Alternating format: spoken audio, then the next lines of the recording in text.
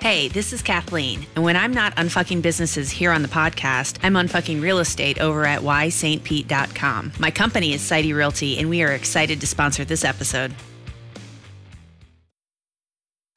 Oh, hey, I didn't see you there. This is Devin Rosillo from Beyond Bold, and you're listening to Unfuck My Business. No bullshit advice for business owners who want to be resilient as fuck. Sit back and enjoy the ride. Get comfy. Get your pajamas on for all I fucking care. Enjoy. And we're back. And today, Unfuckers, I have a very special episode for you. We talk a lot about crisis management and how your business is fucked and how to get unfucked and all the rest of that. But today we have a real value add episode, I think. We're going to give you some actual, real, practical advice to get a little PR for your business. And to help provide that advice, someone that I've known for some time now. It's a pleasure knowing she is hilarious in person, as she always was on TV. Nancy Alexander, welcome to the show today. No way, is she here? I love her. I have, after knowing you for years on TV, and in the sense that everyone feels like they know media personalities, meeting you in person was a huge pleasure at ESC, and you've been endlessly entertaining ever since. And I'd like to say, become a good friend during that time. Of course you can say that. You're one of the most important people to my art.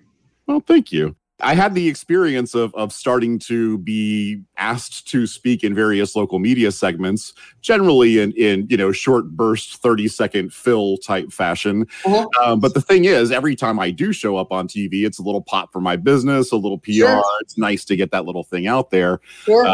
And when it comes to, someone who understands the local media market, I think you are absolutely the first person that always comes to mind from that perspective. So we've got Kathleen Sidey with us as well today, of course, our community director.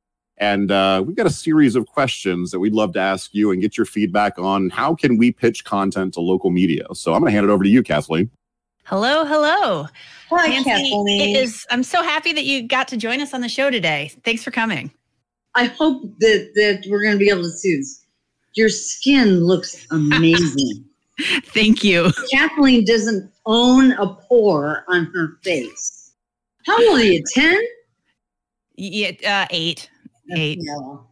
It's I the made tears. something. I exfoliate with the tears of small children, so it helps. I'm sorry It to helps. interrupt. I just wanted to tell you that you look beautiful. For the people out here that don't know about you or your career, tell us a little bit about your background and why you'd be the expert that they should be listening to in this. I'm not going to do the Mary Tyler Moore, Ted Baxter. It all started at a 5,000 watt radio station but it kind of worked that way. I was kicked out of my house at 17. I knew from the time I was 2 or 3 that I was entertaining. And you either have ethics and a strong magnetic north on your ethical compass on your motherboard, or you don't. So at that age, I could have gone on the route of trying to find some older man to take care of me or take my clothes off or sell drugs or something to that extent. But I can sincerely tell you that at the tender age of 17 and no money and nowhere to go, those thoughts never occurred to me. But what I did know is that I have always been able to make people laugh. And at a very early age, my head fell into the radio. I wanted to be a movie star, but I didn't want to take the chance. Los Angeles and acting, there are 50,000 people all looking for one parking space. So I knew that radio, for some reason, it was confidence that was really unearned, but I knew that I could fake confidence well enough that if I did a tour of radio stations, I could, and if I could talk to a manager, that some way or another I would get myself in the building. So that's what I did. And I think the third station I went to was the little AM in St. Pete. The frequency was 570. And having been a radio chick all my life, I should be able to tell you what's on that frequency now. But it was news talk. And I told the program director that I'm very bright and I'm unusually talented, and I don't know how you've lived this long without me. Now, keep in mind, I didn't mean a word of any of that. I was terrified, but I got the job. But it was all true, so. It wasn't then. So how did you make it become true over the years? Like, how did that career progress from there? Kathleen, I would say probably for the first 10 years of my career, I had crippling stage fright. So what I did, because I'm sort of a natural actor, I made a suit of confidence for myself that I would slip on and zip it up all the way over the top of my head and play the part of a person who could do the job with confidence and excellence. Thank God, eventually, that zipped up suit actually fused to my skin and I became that person. But it took a very long time. At 19 years old, I was Nancy in the Sky on the #1 radio station in the United States, the first radio station to start a format called the Zoo, or Q-Zoo, as it was in my case. It was started by Scott Shannon, who was on the cover of Time magazine. After he left Tampa, he started a Q-Zoo in New York and took that station, Z100, from 0 to 100 in 74 days. And fast forwarding from that, though, I was always seeing you on Fox 13 and television. So you shifted from radio to television and had a significant presence on the local, I think Fox affiliates mostly was what I saw, right? Yeah, I've been very, very fortunate that all the jobs that I have had in my career, knock on wood, and I'm putting my knuckles to my forehead for that effect, I never had to audition for any job. I was invited to all of them. So over the years, it sounds like you worked with several different radio stations. You worked in television for a long time. Yes. With various producers. From your experience, what are local media producers looking for in the interviews that they're searching out and trying to bring in on their shows? If I may, the 10 years that I worked for Fox, and the segment was called Out There. And I named it that because I am, and we were, out there. It was fun. Thank you. And I had free license to do really anything that I wanted. I wrote, produced, directed, and hosted the segment myself every day. So I didn't actually have a producer. But I can tell you that if you are a business that is looking to get local television coverage, you're gonna have to make it sexy. And I don't mean that at all literally. I know, that's kind of surprising, isn't it, Chris? I was relieved because, I mean, give me a second, I could. But what producers are looking for, particularly now, even though we're in the post-COVID era, we're in the vaccination stage, there are still plenty of anchor teams that are working remotely. And television stations are starving for locally manufactured, invented contributors to social causes, people that are helping to make things right. if you have that in your business model in your hometown, then what you need to do is find out who all the producers are. You need to know the guy's name at the assignment desk at every television station, because they are the guys that, remember the show Taxi? Vaguely. They're Danny DeVito. They're dispatching everybody.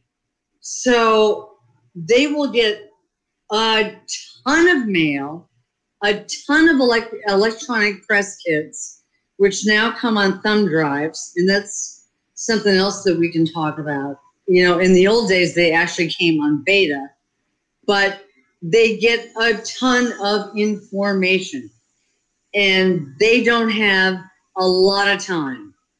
For a television producer, time is always the enemy.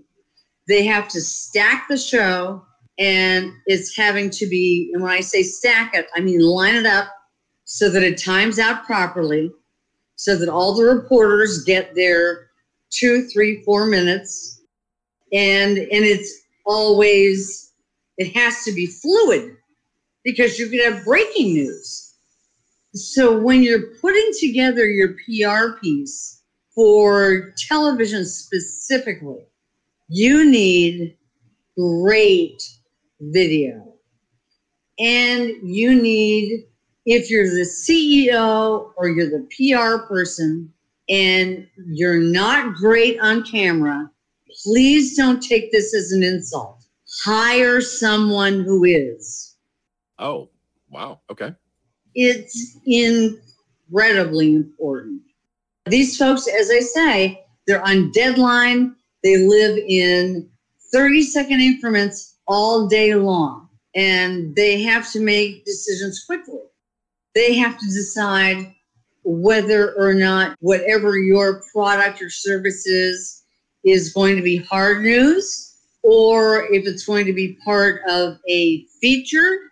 For instance, mine was a comical feature, but I did occasionally deal with things that weren't necessarily funny in nature. I would just dress them up that way and wink at the camera, because my job was to make people laugh for 4 minutes every night.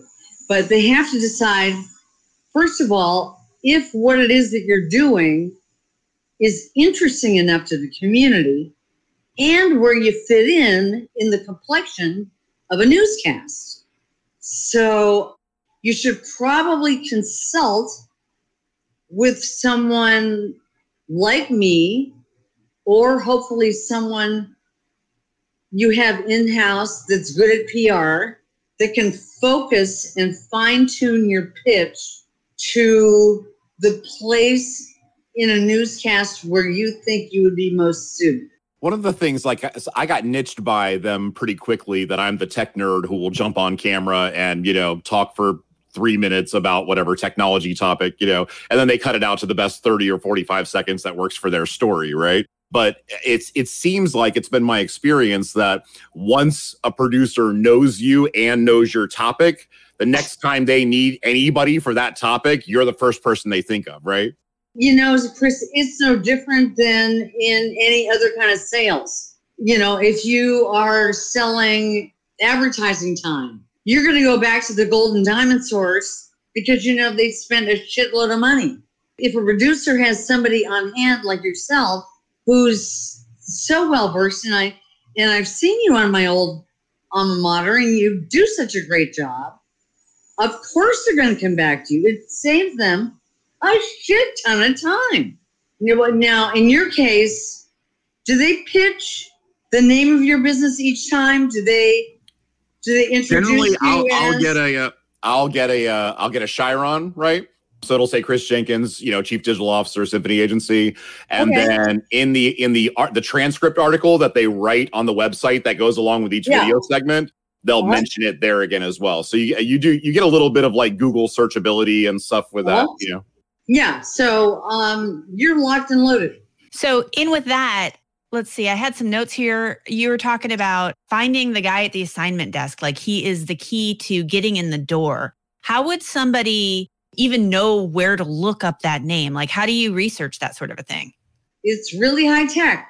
You Google Is it the Google? You Google the TV station, and of course I'm being a smartass, but you simply need to find the news line. You call it, and you ask the name of the assignment editor. You need to know the names of the assignment editors and what shifts they work.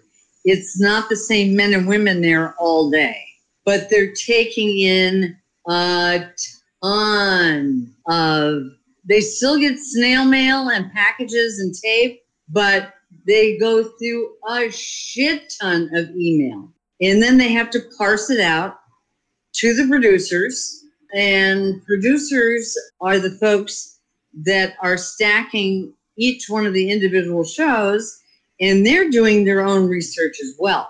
So it's got to be, and I hate to keep using, these banal terms, but your pitch has to be pretty concise and sexy. And so that pitch is a simplified or a concise version of the 3-4 minute story that you'd be pitching, right?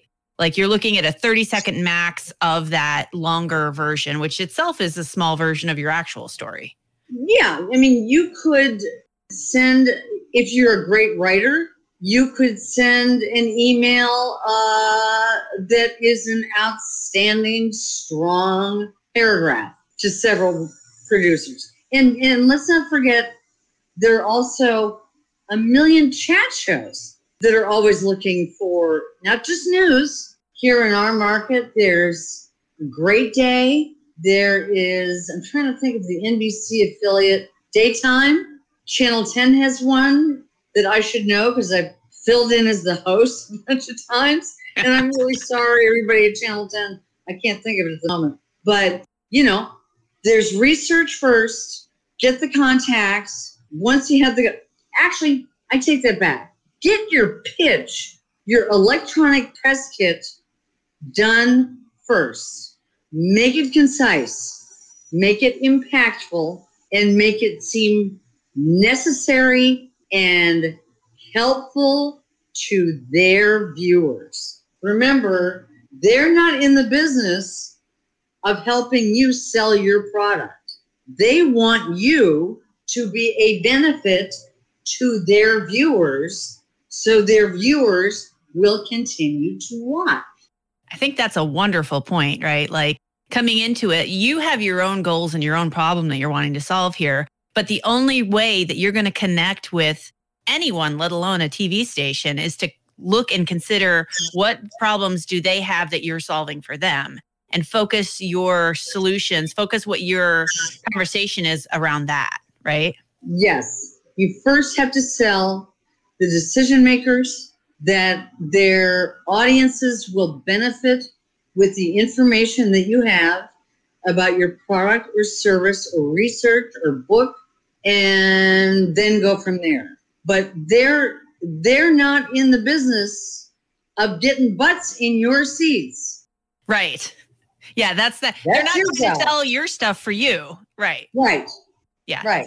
But being out there adds credibility or exposure or whatever benefits you're looking for your business. And when you get out there, you can see if it actually has that effect or not. Sure. An easy example of, and I can't stand the fucker, but Guy Fieri, whose real name, by the way, is Guy Fieri. He turned it back to the Italian and then has to pronounce it Fieri. I bet the ranch that when he has house parties, he has like television monitors set up all over his house, and it's all running tapes of his segments. We are never getting invited on Food Network after this episode. Never, no. But use him as an example. Once he's been to your restaurant, you may have to think about what the hell you're going to do with all that business. First of all, you got to make sure you live up to the hype, because once you're on television, you should get some traffic, and you have to be able to deliver on the message that there's you no put point in out doing there. the PR if you can't actually live up to the traffic that comes in behind it, right? Yes, because, if you fail, they won't be back. Right. I like to consider myself to be a little bit slick. And whenever I go on the interviews or whatever, typically I'll probably like have a Symphony t-shirt on or something along that line where I have some branded, sort of identifiers around me to hopefully like reinforce that thing. Are there any other little slick tricks where you can maybe inject a little bit of your product or brand or message into that little interview time? Sure. If you're a manufacturer, they let the coach of the Bucks wear a Bucks hat. Fair enough. Yeah, absolutely. Get your branding out there. If somebody's going to say, yes, we're sending a camera out to you, by all means, make sure that you are branding yourself as much as possible, because let's face it, a rule in radio, and I know I'm going back and forth between mediums, they're very, very different. But for instance, in radio, repetition is everything for advertisers and for artists.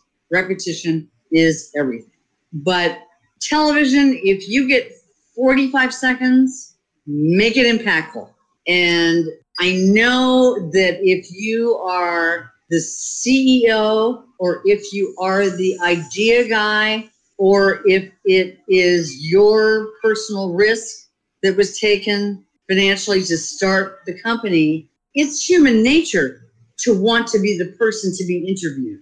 You got to really take inventory of your strengths and decide, am I the best person in my company to make the most impactful 45 seconds? Like in Chris's case, they usually do what's called a VOSOT. It's voiceover sound on tape. They'll let you say something, and then the reporter may say something on either end that's either on one end or the other. But make sure that you send the right person out to represent your company, because people are busy, and a TV is an appliance.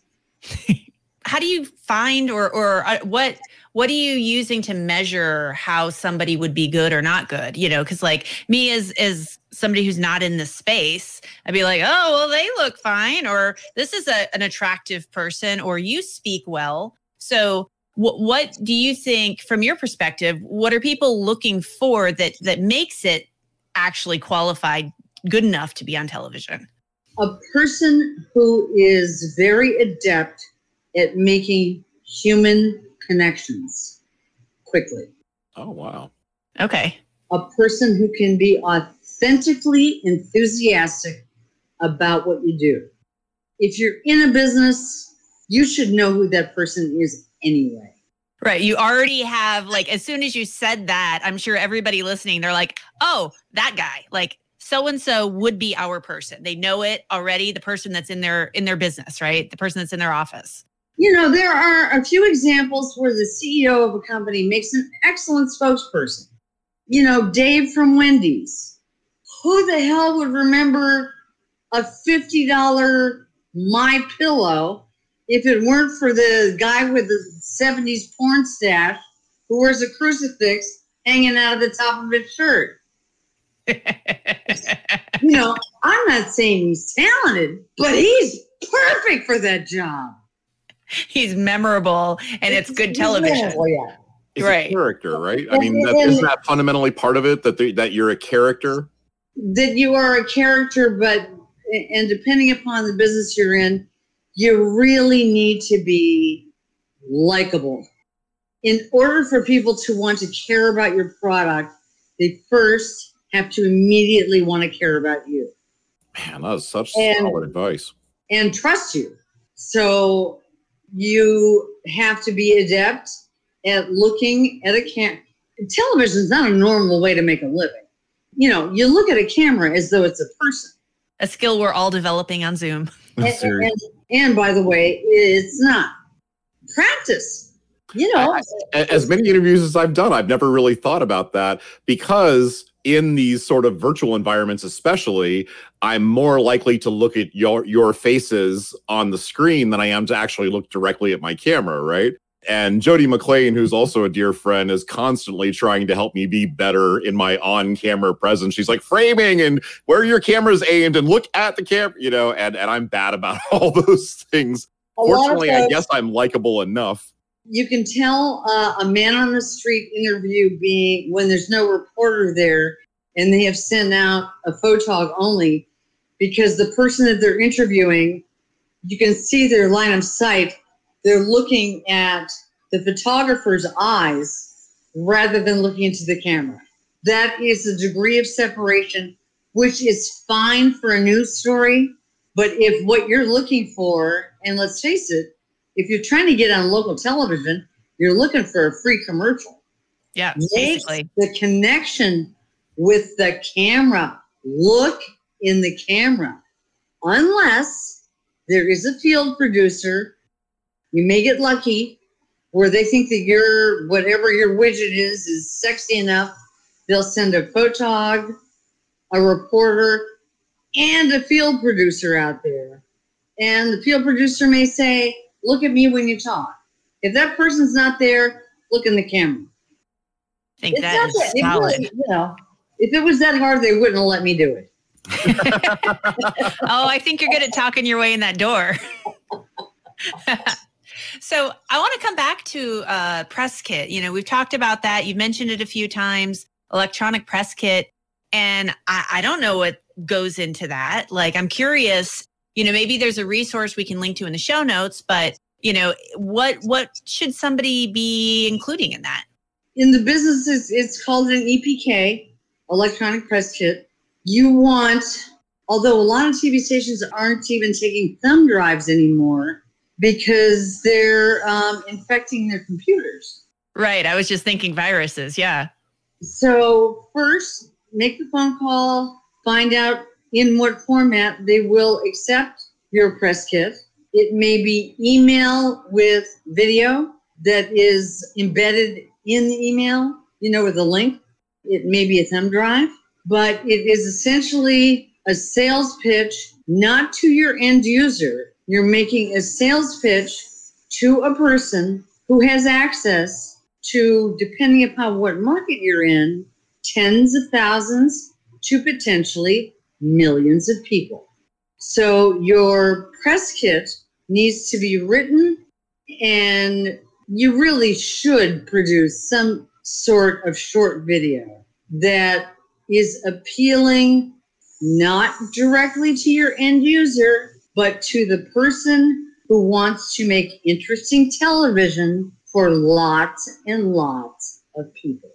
And that's your job. Okay. And again, that goes back to focusing on who your end user is, right? Like that person that you're speaking to is actually the one in the decision-making chair, not those customers you're hoping to get a free ad in front of. That's correct. I watch my alma mater. I watch Fox 13 a lot. And because they like to see who's sitting in my old cubicle in the background. They have, for instance, a segment called What's Right with Tampa Bay. They have Made in Tampa Bay. And it's a lot of really good feel-good television. If you have a product like a Snuggie, let's pretend that none of us had ever seen one before. It's nothing but a fucking blanket with sleeves, right? Genius! How many of those things did they sell?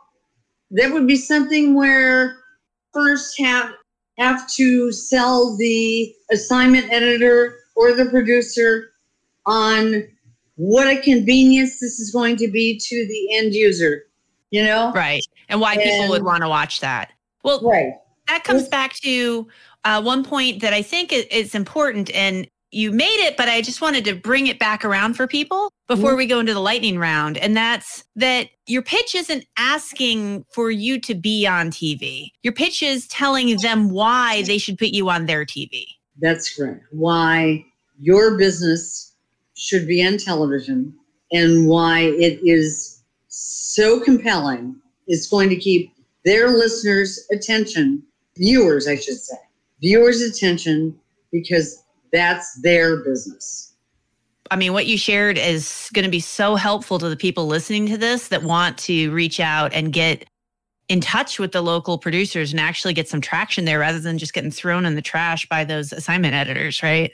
And hey, listen, if you don't have anybody who is, sometimes like if you already have a well-produced commercial, send that. Right. They're going to try and sell you television time too.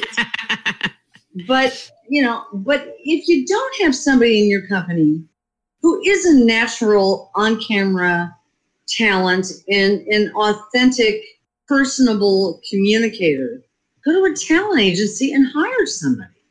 Beautiful. And hire you if you're local, right? Every single interviewee that we have on here, we have our lightning round, and these are 5 quick questions. I don't want you to put a lot of thought into it. I want to hear right off the top of your head. These are just fast as a way to get to know you just a little bit better. So, First question, cocktail of choice. Mojito. Fantastic. Go-to de-stress method. How do you unwind? Masturbate. Fantastic. Apple or PC? PC, man. Apple comes with pre-installed smug. You have already taken my heart with that answer. You're probably one of the last 10 guests. Peanut butter, smooth or crunchy? Neither. I hate peanut butter. Fair answer. And final one that always trips people up. What's your favorite insult? My favorite insult? Yep. Oh, to give someone or to receive? Yeah, no, to give someone. I'd fuck your brains out, but apparently somebody beat me to it.